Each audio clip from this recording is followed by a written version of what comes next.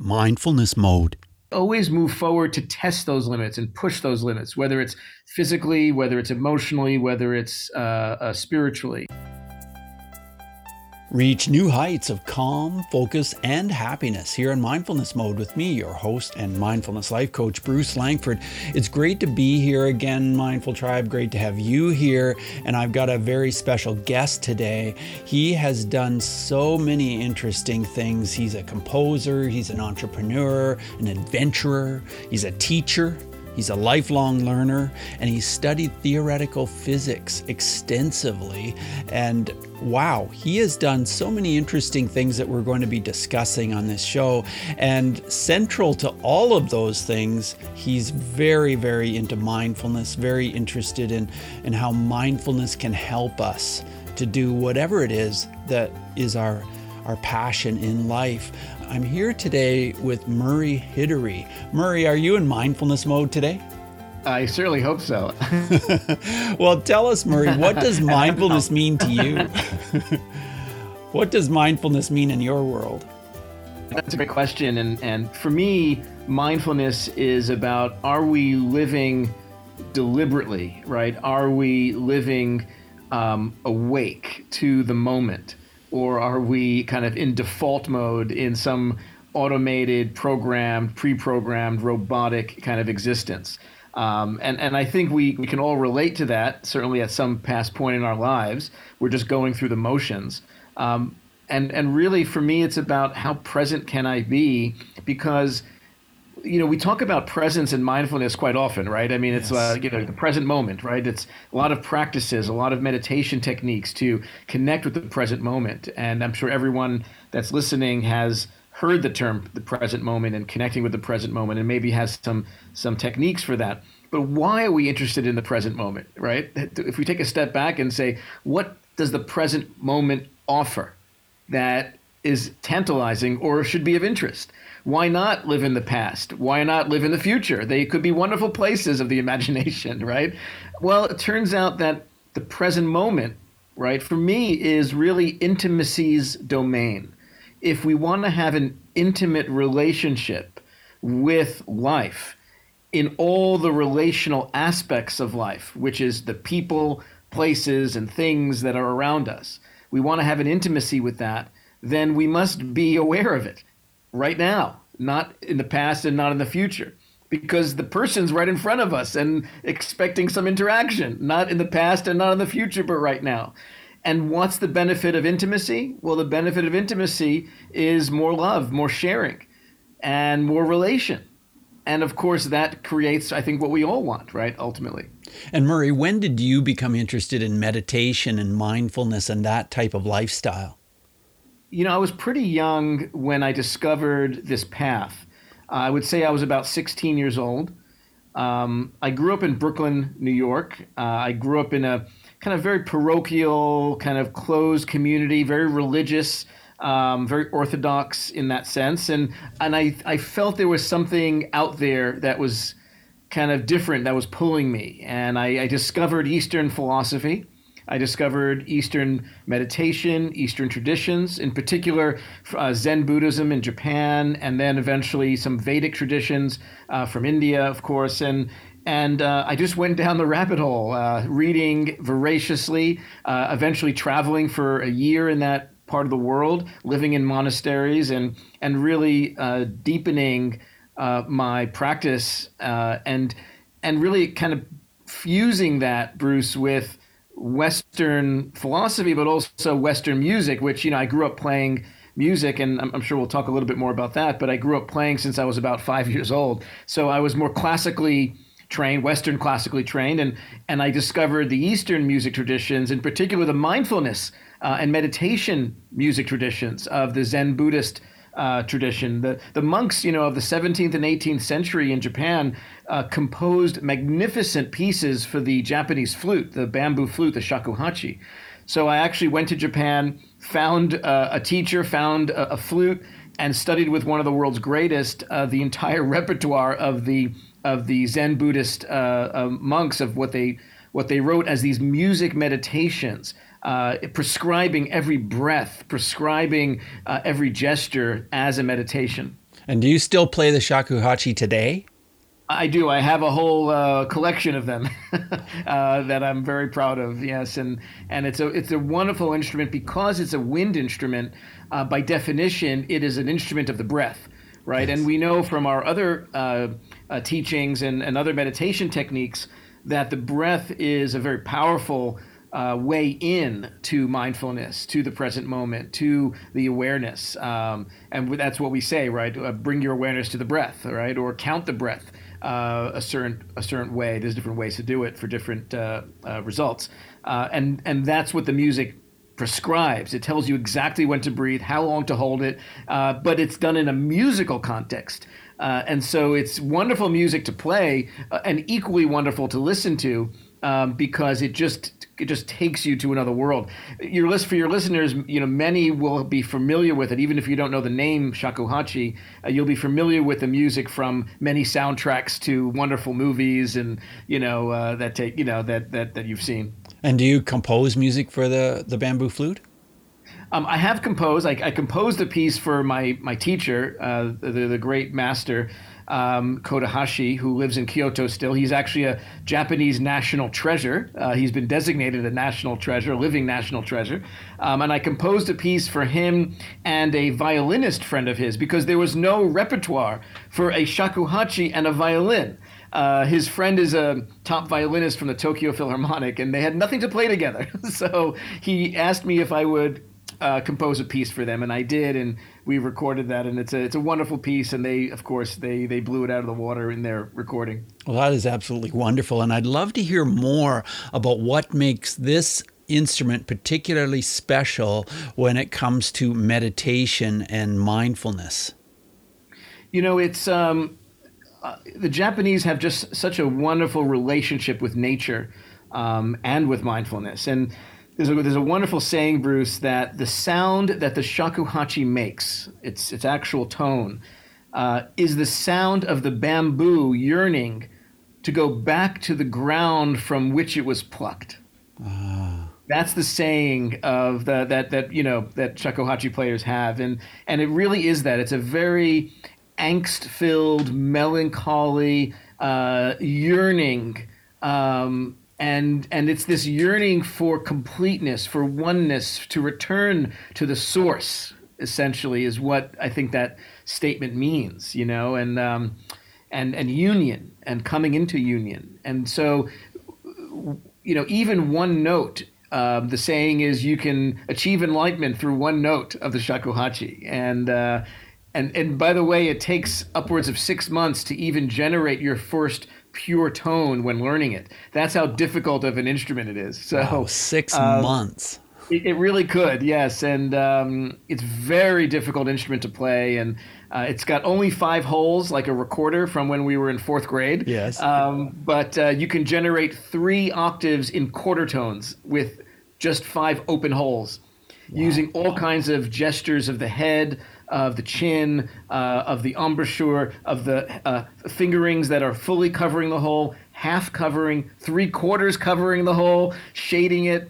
It's very nuanced, as most of these things are. Well, you studied music and you have a music degree. That was in New York as well, was it not? Yes, I studied formally at New York University to be a classical composer, piano being my main instrument.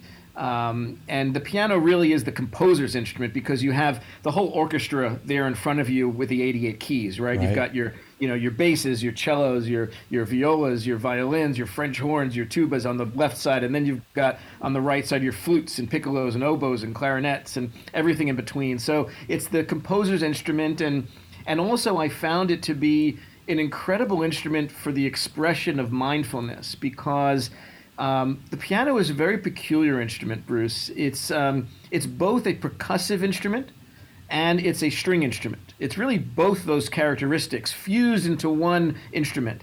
And so when you hit the key, right, we know there's a little hammer inside that hits the string, which vibrates the string.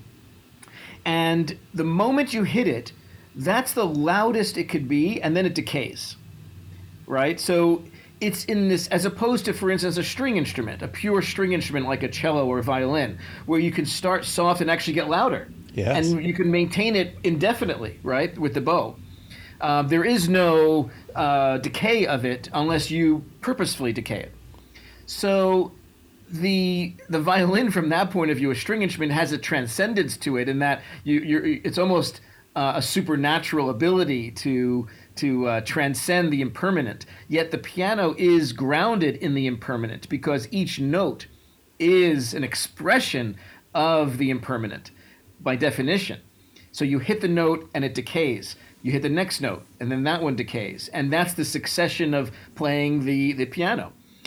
So I found it to be so relevant to the pursuit of kind of a spiritual path, because ultimately I think the most important, the most powerful, the most profound teaching of mindfulness is embracing the impermanent, embracing the ephemeral nature of all things, because I think that's where the root of suffering, right, lies, right, to even quote the Buddha on that.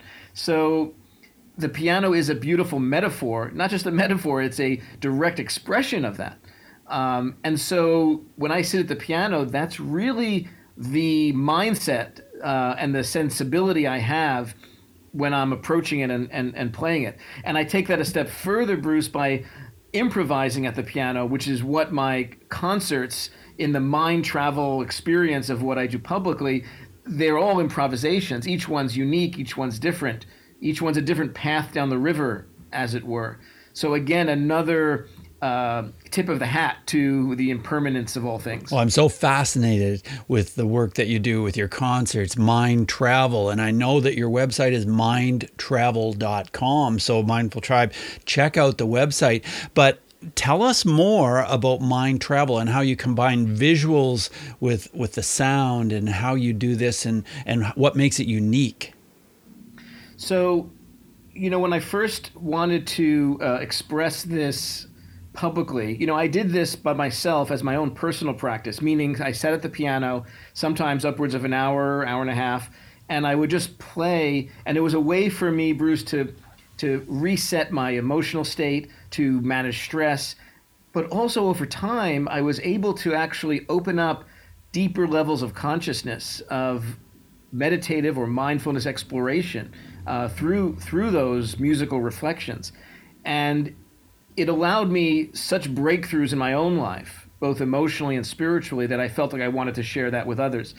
I originally wanted to share it out in nature because nature is such a profound healer in and of herself. But the challenges of playing the piano on the beach are quite serious. It's not a great acoustic environment. It's actually quite loud with the sound of the waves and the wind. And of course, if you bring a real piano there, it wouldn't fare well in the salt, air. So I decided to actually put the entire audience in wireless headphones. And then I play an electric grand piano. And so you come to the beach, whether it's Santa Monica or, for instance, a park like in New York, in Central Park. We do that every year. And you would receive a pair of wireless headphones when you check in. And now everyone, hundreds and hundreds of people, are either in chairs or blankets or even walking around on the beach. And I'm playing live, and everyone has a front row seat, effectively, because it goes right to the headphones. It's completely silent on the outside because I only transmit it through the headphones. Right. So when so passersby are looking at this scene and they're like, "What is going on? This guy's playing the piano furiously, and they don't hear anything." Right. And the idea there is that it's very much an internal experience, metaphorically and physically, and so. Now you're able to walk up and down the beach. You can even be standing in the water up to your knees with the headphones on, taking in the music, taking in the landscape. And that combination is so healing and powerful. Now, when I take it to theaters, and whether it's beautiful theaters in New York, Los Angeles, San Francisco, all over the country, I also add the element of projected art visuals.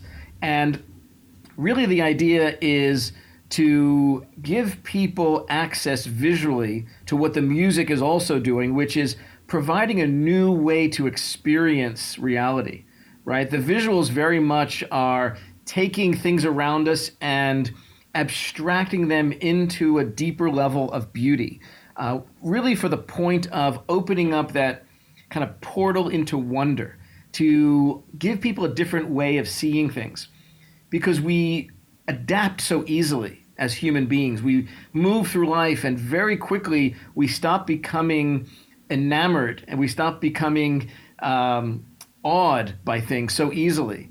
And we just get used to stuff and we just start taking things for granted and we take people for granted. Now, that's part of our adaptive ability as human beings, which is actually a good thing because we can adapt to adverse conditions very easily if we choose to. But it also means that if we're not bringing a fine-tuned and acute awareness to the moment, we tend to take things for granted.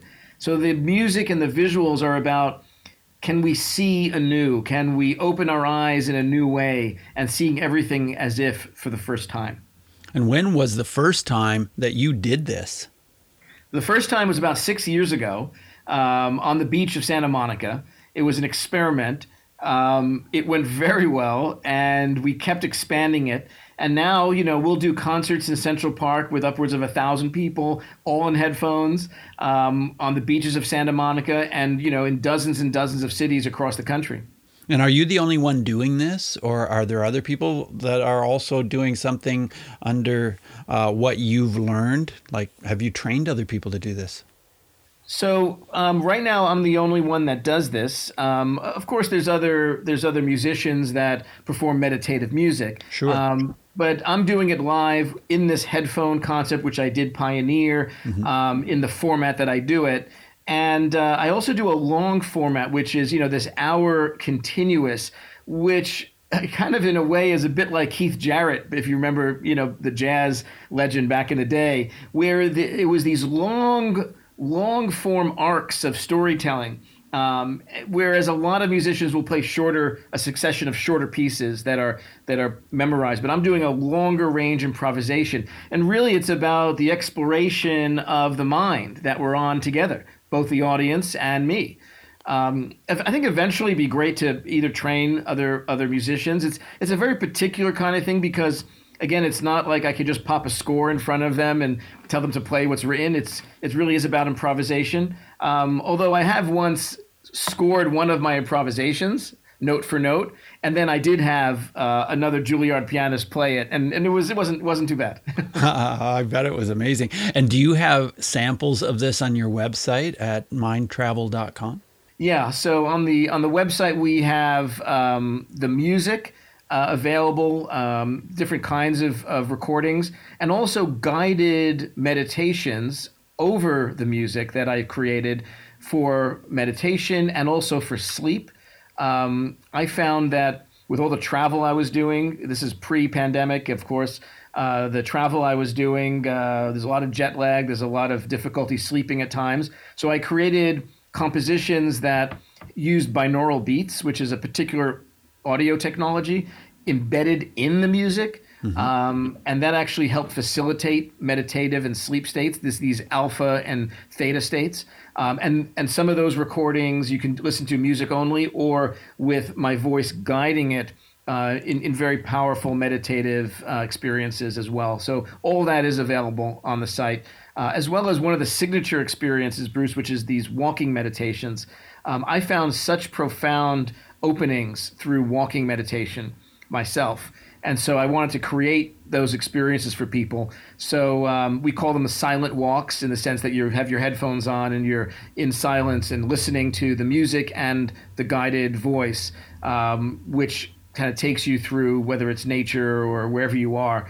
And we've had so many people experience those both live, but the recordings through the website as well. And there's actually a free version of that at the website on the homepage. Well, this is just fascinating. Now, I want to switch back to after you graduated from university, then you started some businesses. You started a business, I think, when you were 22.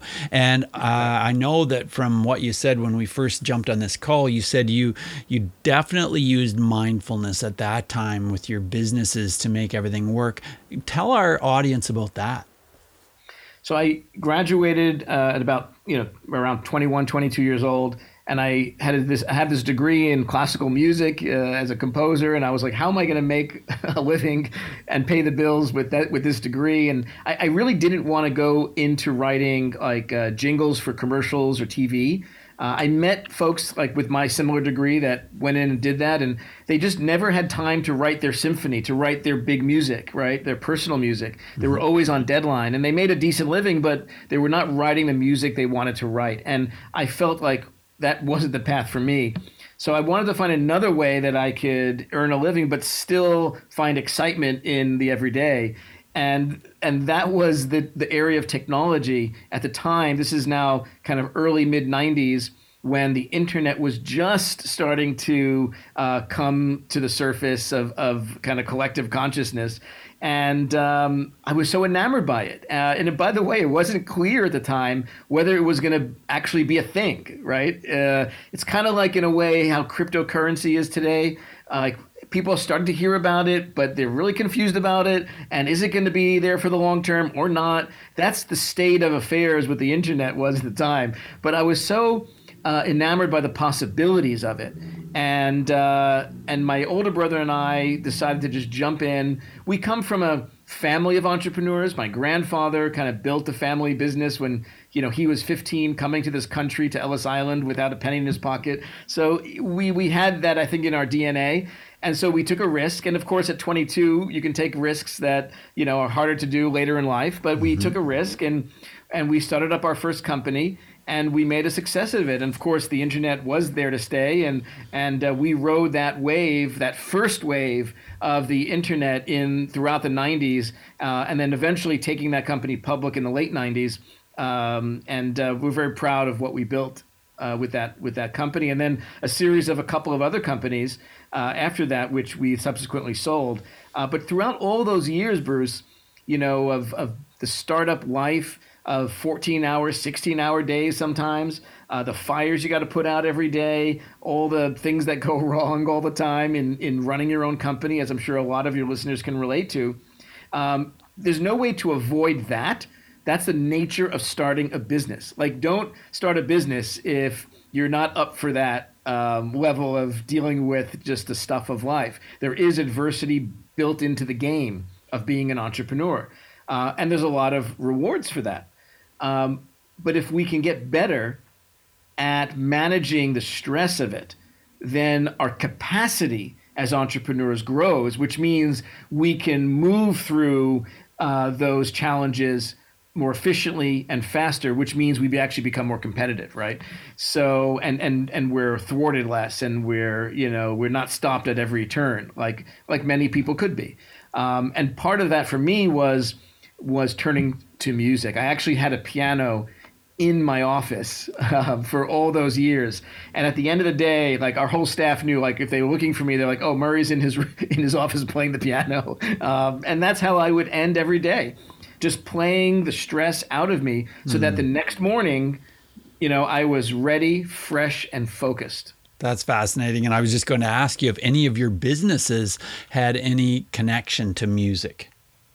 Not particularly. We, kind of tangentially in a couple of cases, but no, the core of actually the businesses, they were all really about connection. And I think if for the people listening that may have a passion they're very clear about, but unclear about how they might make money from it. Mm-hmm. I was very clear that music was my passion. I had no doubt about that. I was unclear at 22 how I was going to earn a living with it, and certainly how I was going to earn a good living with it, because there was a lot I wanted to do in life. I wanted to travel the world. I wanted to, live well. And I was teaching originally, but that didn't give me a great day-to-day lifestyle, right? Right. So, but for those listening that have that passion but may not be clear about how to monetize it, while you're figuring that out, and there is a way to figure that out over time, but it may take time, and you may have to do something else in the meantime, it's not a binary zero-sum choice. Like, you're doing something that you're passionate about, or you're doing something like drudgery, like just like you hate, right? There's actually the ability, which I found in my case, with technology, which I never viewed myself as a technologist at all. I could barely turn on a computer growing up. But it wasn't about technology. It was about possibility. And that possibility was about connection, right? That's what that technology did, right? And specifically, the internet connected people. And the businesses we created connected people for very specific purposes. And connection has always been one of my core values. And that's what I achieve to do through music. I aspire to connect people to each other and to themselves, to their deepest self. And so if you find something that actually speaks to one of your core values, it may not be your primary passion, but it will be fulfilling because it addresses and is in alignment with your core value. Well, I'm very interested in something else that you're passionate about, and that is that you've studied theoretical physics extensively. Tell us about that. What got you interested in it, and why is it such a passion of yours? You know, I somehow got through university without not only without taking physics, but without studying calculus, let alone physics. Because I was such, an arts and literature and music enthusiast at the time. But then later in life, as an adult, I went back to it and started to study it deeply. In particular, I engaged a professor from Caltech, where we studied privately and personally for years, and went through with the same textbooks, but on a private basis. And it was just such a treat to be able to do that. And I continue to do that. Because not only is it about lifelong learning, but for me, the reason why I do music is because I'm trying to gain a deeper understanding of the self, the emotional self, the intellectual self, and the spiritual self. And that's the same reason why I turn to theoretical physics, because it is also trying to give us a deeper understanding through a different modality of the universe, right? And there ultimately is no difference between understanding the universe and understanding ourselves. The two are deeply rooted and connected together. And so to me, it was all about that common curiosity of developing a deeper understanding of the world around me. And physics was the way in to that. And once you uncover what physics makes available, that what we see is only the tip of the iceberg, that there is a hidden from our senses universe that is not just about, on a simple level, right? It's about the spectrum of light unavailable to us, right? We see only a very limited amount of reality. But there's spectrum of electromagnetic light that's, on both sides of the visible spectrum. Same thing with what we can hear. And so there's such a profound availability of experience outside of our senses. And yet we tend to think that what we sense is the reality that's available. Now add to that what theoretical physics makes available to us through the understanding of Einstein's theories, like the theory of special relativity, the theory of general relativity. You start to now see the universe in a very different way because time starts to take on a very different understanding. So things like time dilation, right, which are from the special theory of relativity, I use them metaphorically in my music. I start creating rhythms that start to dilate and stretch and overlap with each other in the same way that from a physics point of view, a person on a train moving at a certain speed will experience time differently than a person stationary at the train station, right? We learned that from Einstein. And so I kind of create that effect metaphorically through the music. And it helps me gain a deeper understanding of these physical phenomena, which are very much out of our everyday grasp. Right? We don't experience relativity on a day-to-day basis because none of us are moving at that kind of speed. You'd have to be moving at a fraction of the speed of light, a significant fraction of the speed of light to feel the effect, which we don't. So it's things like that which I use music to peer through the veil of our senses and try to gain a deeper understanding and appreciation of. One of the challenges in your life, Murray, has been the passing of your sister. And I know that that's quite a powerful story in its own. And you've used healing through music to get through that, but you also help others with grief, with healing through music. Can you tell us about this part of your journey? We all on the journey of the human experience will experience something to do with grief, profound grief, intense grief. At some point, there will be some adversity at some point. There's also grief in many forms. It's not just the death of a loved one or someone you care about. It could also be the ending of a relationship, a divorce, the ending of a business you might have to close down, which of course many people had to do over the last year and a half. So there's lots of different kinds of grief. They're all kind of their own deaths in their own way, and they require their own mourning in their own way. Now, for me, I dealt with a very intense grief of my 23-year-old sister. I was extremely close with. We were on vacation together, and there was a horrific accident, sudden and tragic, which she was killed in instantly. And I had to deal with the aftermath of that. Everything from calling my parents to let them know that their only daughter was just killed. This is now 6,000 miles away, by the way, from New York. And everything in the aftermath of that. And so when you're in the face of that kind of adversity, the main decision, the main question that has to be answered is, do you want to live? Like, that's profoundly, I think, what rests there, what resides there. And it may not necessarily be literal, although it certainly can be. For me, it was less literal of a question and more, what kind of life was I going to lead? Was I actually going to live the rest of my life, or was I going to just play it out, default in a depression, right? That's certainly not living. So that's a prolonged death of sorts. Right. And for many people, it is very real. Many people might want to end their lives, literally, through suicide. So there's a lot to contend with there. But once we answer that question, right, then if the answer is yes, that we want to live, then we must get the pain out of us. We must feel through it. And that is why I turned, Bruce, to music, because music is the language of emotion, right? We say when we don't have words for something, we turn to music, and somehow it holds us in that space. And that's what I did. And I played that pain out of me day after day, week after week. And eventually that burden lifted, and it transmuted that pain into what lies underneath it in grief, which is love. That is why we're in such pain, is because there's such a profound love for the person that is no longer with us.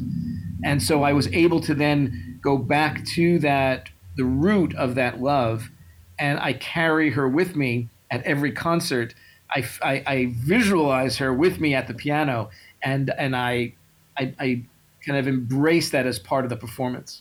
And hopefully represent her in the performance. That is fascinating that you do that. I know you've also done a lot of climbing. You've climbed Mount Cook, you've climbed Mont Blanc, you've climbed some different mountains. Tell us about the mindfulness of doing this and why this is a part of your life. I think at first it was about testing my limits, understanding what I was made up of, both mentally and emotionally, because while, yes, there's a physical aspect to these things, at some point, the physical falls away and it's your mental state that will get you to the top or not. I wanted to test myself, see what I was made out of. And it certainly provided that. What then opened up, right, the unexpected, the unintended consequence of all that was a much closer relationship with nature. I would stop along the way of these, climbing trails and hiking trails and just listen to a small stream or brook for sometimes an hour, just listening to the purity of the sound in nature, unadulterated by the urban landscape. And it just captivated me. And time would disappear. And I don't even think I called it mindfulness then, because I just didn't even know to call it that. But it spoke to me in that way, and it captivated me. And over the years, I started to do more physical activities, some of them extreme, we might view as extreme, because I was looking for an extreme connection and an extreme relationship with nature. So whether it's mountain climbing to get close to the earth, to the rock, scaling a sheer cliff 1,000 feet high, where the rock is 1 inch from you. You see things that you can never see when you're 100 feet away or a mile away, right? And so there was an appreciation of the earth. I took on river kayaking, and it immersed me in the water, the moving water, the turbulence of the rapids, where I became the water, I became the river. A perspective that you can't get by glancing at it or observing it from the shoreline, from the riverbank. I learned I was a paragliding pilot because I wanted to feel what it was like to be the wind, not to feel the wind from the ground, but to actually be the wind and rise and fall like a bird. And that enabled me to do that. No engine, just using the currents of the wind. So those were all ways to create an immediacy, an intimacy with nature. And how did we start this conversation was about intimacy, right? Yes. It was exactly about how can I become more intimate with nature to really feel that oneness of nature. And it's not just healing, but incredibly informative to the human experience, and eventually then translating that into my music. Well, that's fascinating that you translate this into your music. And I know you've done marathon runs as well, scuba diving. You've done so many different things. You've packed a lot into your life. What's next? What's missing? What is it that Murray would love to do that you haven't done? Well, at the top of the list is having kids. I haven't done that yet. And I hope to do that someday. It's not the kind of thing I could just do on my own, it turns out. So not so easily. Yeah, I mean, you could, but it's probably not desirable. So that's definitely on my list. Next up for me is actually a major opera project, which I'm hoping to stage in about a year. So look out for that on the website, the same website, when we announce it. That'll be a beautiful project, and it'll be an opera that is actually based in mindfulness, the story of it, and it's one of the classic spiritual hero stories. So I'll leave it at that and surprise everybody when it's announced. Yeah, that sounds exciting. I'll have to have you back on the show when you have that ready to go. Absolutely. Yeah, that would be just great. Now, I want to ask you a question about bullying, because I've worked in the field of bullying prevention for about 10 years and found that bullying and mindfulness are very closely connected. If I can teach children and adults what mindfulness is, then bullying just declines. But do you have a story about bullying, either when you were younger, in business, or whatever, where mindfulness would have made a difference? You know, I grew up in I wouldn't say the roughest of neighborhoods in Brooklyn, but it was a little rough. And I did get kind of bullied by some of the local kind of, in the schoolyard kind of thing. They stole my bike one time and stuff like that. Nothing physical, no physical harm was done. So I think as a kid, it's a great tool, because ultimately it's about how we interpret those moments, right? And mindfulness is a powerful tool that allows us, if a child has this skill, to frame the experience in a way that they understand it's not about them, in terms of the one being bullied. And also for the one bullying, right? We know, and I think you would assert that bullying is done. There's a deep insecurity in the person that is doing the bullying. And it's coming out in this way, and there was obviously poor modeling going on in wherever they learned it from. So more mindfulness can also help dissolve that. I would say in the business context, I remember clearly I was negotiating a lease for office space, and it was a classic New York landlord that he bullied me so hard. This is a multi-million-dollar lease. It was a lot on the line. It was not an insignificant amount. And so much so that in the office during the negotiation, I was screamed at so loudly. It rattled me to the core. I never experienced anything like that as an adult. It was so jarring. It moved me to tears. I had to excuse myself. I composed myself, and I was able to come back and actually not take it personally. I had some years of meditation at this point. So it's not that it didn't impact me. It certainly did.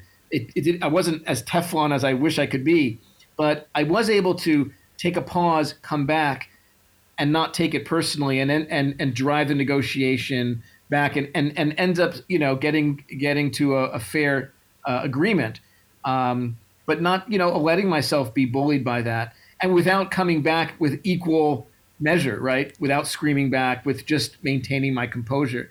So I was very proud I was able to do that. It's a shame that I did have to experience that, but we can't control other people. We can only control our own responses and reactions. Yes, absolutely. That's true. As we move forward in the interview, Murray, I want to ask you 5 quick answer questions. So just 30-second answers are perfect. The first question is this: who is one person who has been a powerful mindfulness influence in your life? I would say actually my father, without him even knowing it. He is one of the most calm, collected, stable individuals I have ever met. And so his ability to respond with equanimity in all conditions is remarkable, and something I've taken lesson from. And you've already alluded to this with your story with what happened in business, but tell us this: how has mindfulness affected your emotions, or how you deal with and handle your emotions? For me, it's been a key skill to learn and to fine tune and grow and build that muscle, because in all areas, whether it's in business, whether it's, getting a coffee at the local Starbucks and, they get your name wrong and they make you wait 20 minutes or whatever it is. These are all opportunities for our emotions and our thoughts to get the better of us. And mindfulness just allows me to have a non-personal approach in all these situations, which allows for much less stress and much more calm and peace. Well, tell us how breathing is part of your mindfulness practice. I learned to breathe by playing the Japanese flute. What I didn't know was actually playing the piano. Once I learned this from my teacher, there's a profound ability to improve your piano playing through proper breathing. And you wouldn't think so, because you're not generating the sound with your with your breath like a wind instrument. But it turns out that if you breathe properly, it comes through the music as you control the breath through playing the piano. Right. If you could recommend any book at all that's somehow related to mindfulness, what would that be? I would say my one of the earliest books that influenced me, and still to today, I'll reread it. It's almost like a manual for the path of mindfulness, and that's the book Siddhartha by Hermann Hesse, the classic book that won the Nobel Prize for Literature back in the 40s, I think. So it's about 100 years old, and it still holds. Wow, that's fascinating. And I'll put that in our show notes at mindfulnessmode.com. The final question: is there an app of any description which you know about that can help with mindfulness?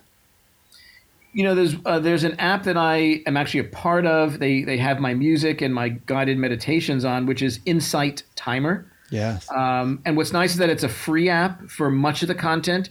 You can pay for some premium content, but much of the content is available there, and there's a good amount of mind travel content on there as well, but lots of other teachers to explore. Yeah, Insight Timer is great. I'm on that as well. It's a terrific app for sure.